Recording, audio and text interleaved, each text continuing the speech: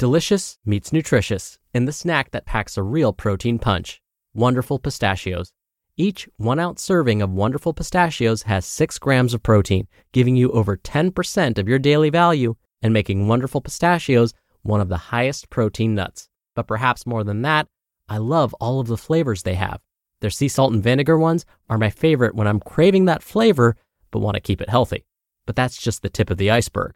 Wonderful Pistachios come in a variety of flavors, like chili roasted, honey roasted, smoky barbecue, and jalapeno lime, perfect for enjoying with family and friends or taking them with you on the go. Whether you're a pistachio purist who loves cracking open every nut, or you prefer the convenience of no-shells pistachios, Wonderful Pistachios has got you covered.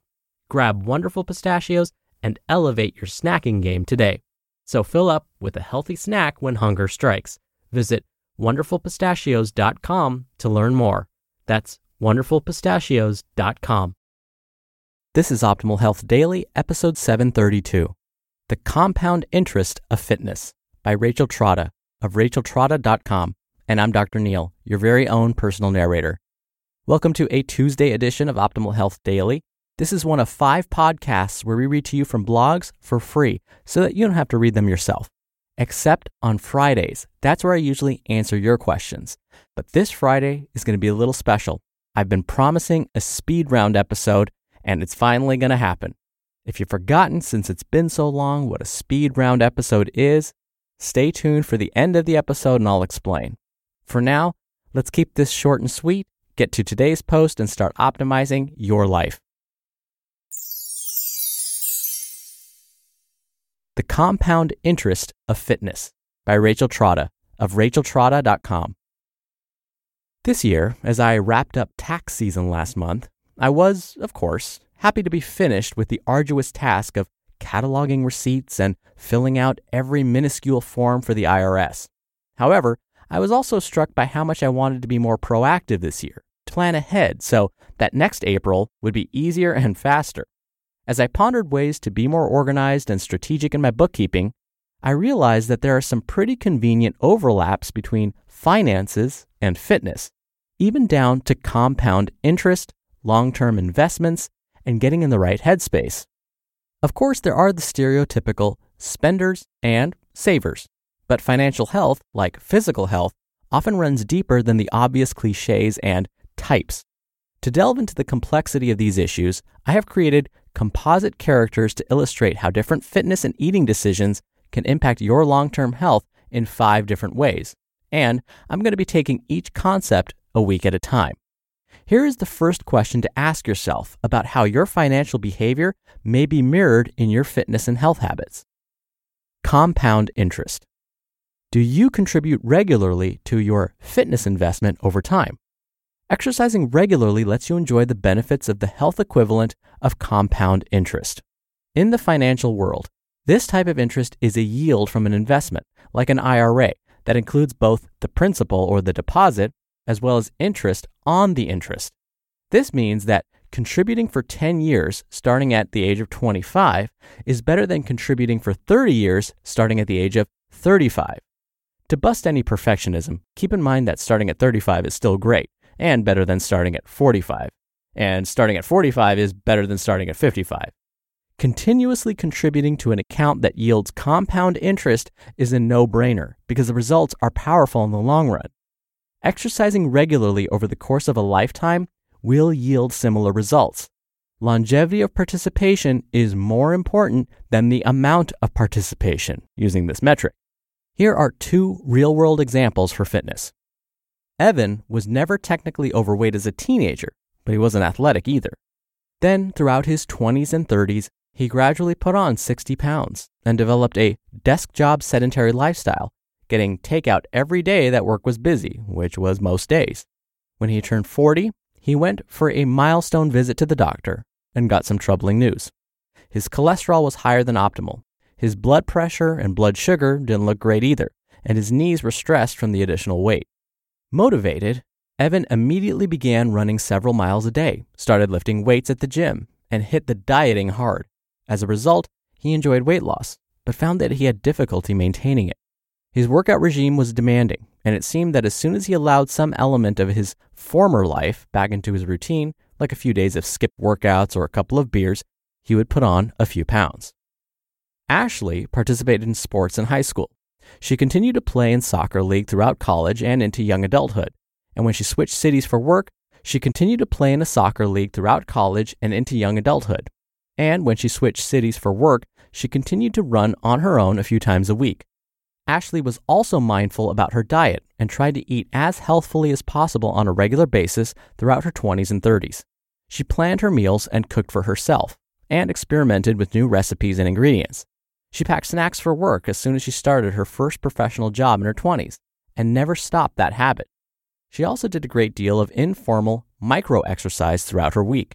Even though she worked a desk job, she made sure to take the stairs at work, biked for fun on the weekends, and took her dog for frequent walks when she was at home. When Ashley turned 40, there was no unusual news at the doctor. Ashley was simply 40. She was still at a healthy weight, and even though her most intense participation in exercise was long past, she had no difficulty maintaining a relatively lean muscle mass and had a clean bill of health. So what are the lessons from Evan, who did the equivalent of an aggressive late-in-life IRA, and Ashley, who metaphorically started her investment in her teens and made her biggest deposits early in life? Start now. No matter your age, procrastinating will only make results harder to achieve.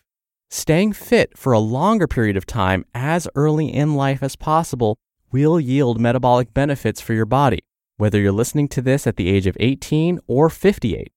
It's just like compound interest. Your body will yield interest on interest if you maintain a healthy weight, a high activity level, and a nourishing diet throughout your lifespan. The flip side of this, however, is that it is never too late.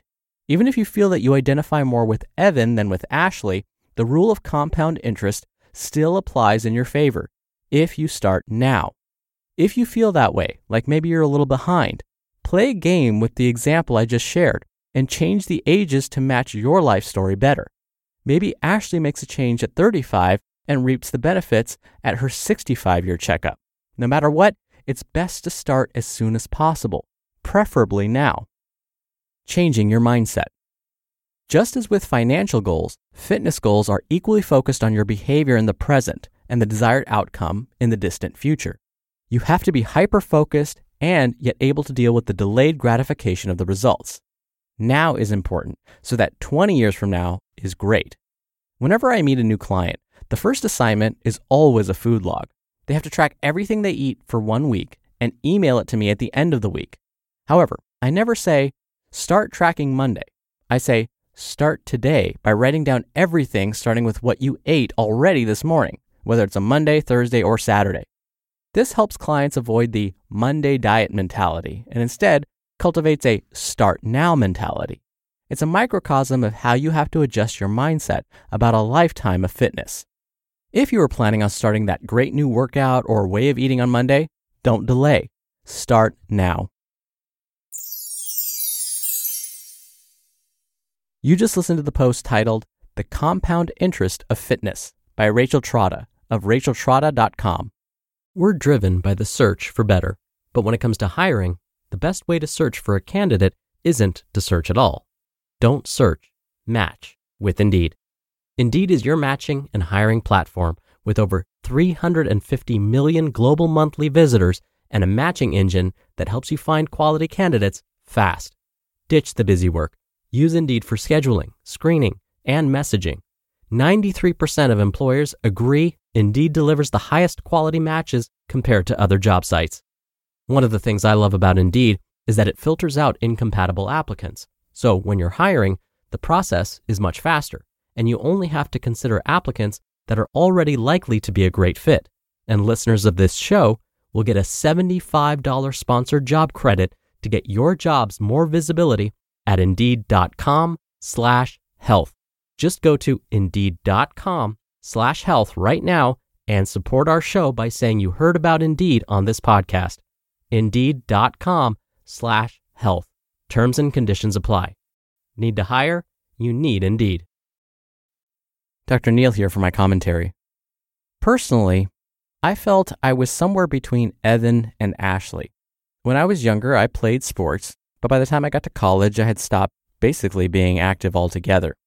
But after I graduated college, I had a desk job and would get takeout pretty much every day for lunch, wasn't active. I had a sedentary lifestyle and soon found my lab values during my checkups at my doctor were not looking so great. Luckily, instead of going on that kind of crash diet, hardcore exercise program that wasn't sustainable, instead, I actually did kind of slowly get myself back into it.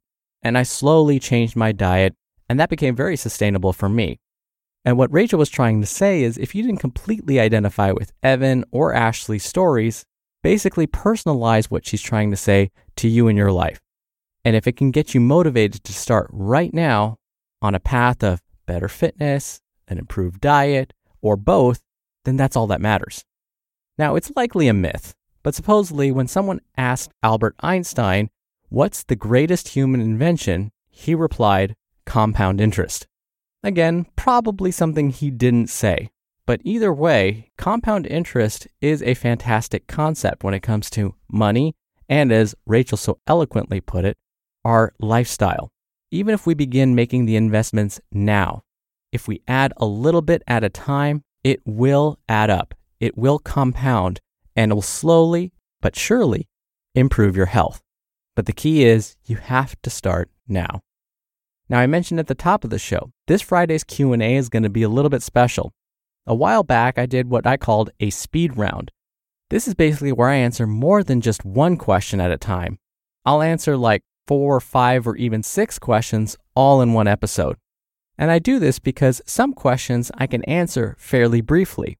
And so the length of the episode will still be around 10 minutes in total. But within those 10 minutes, I'll answer 4 or 5 or even 6 questions. So I hope you listen this Friday. All right, that's it for today.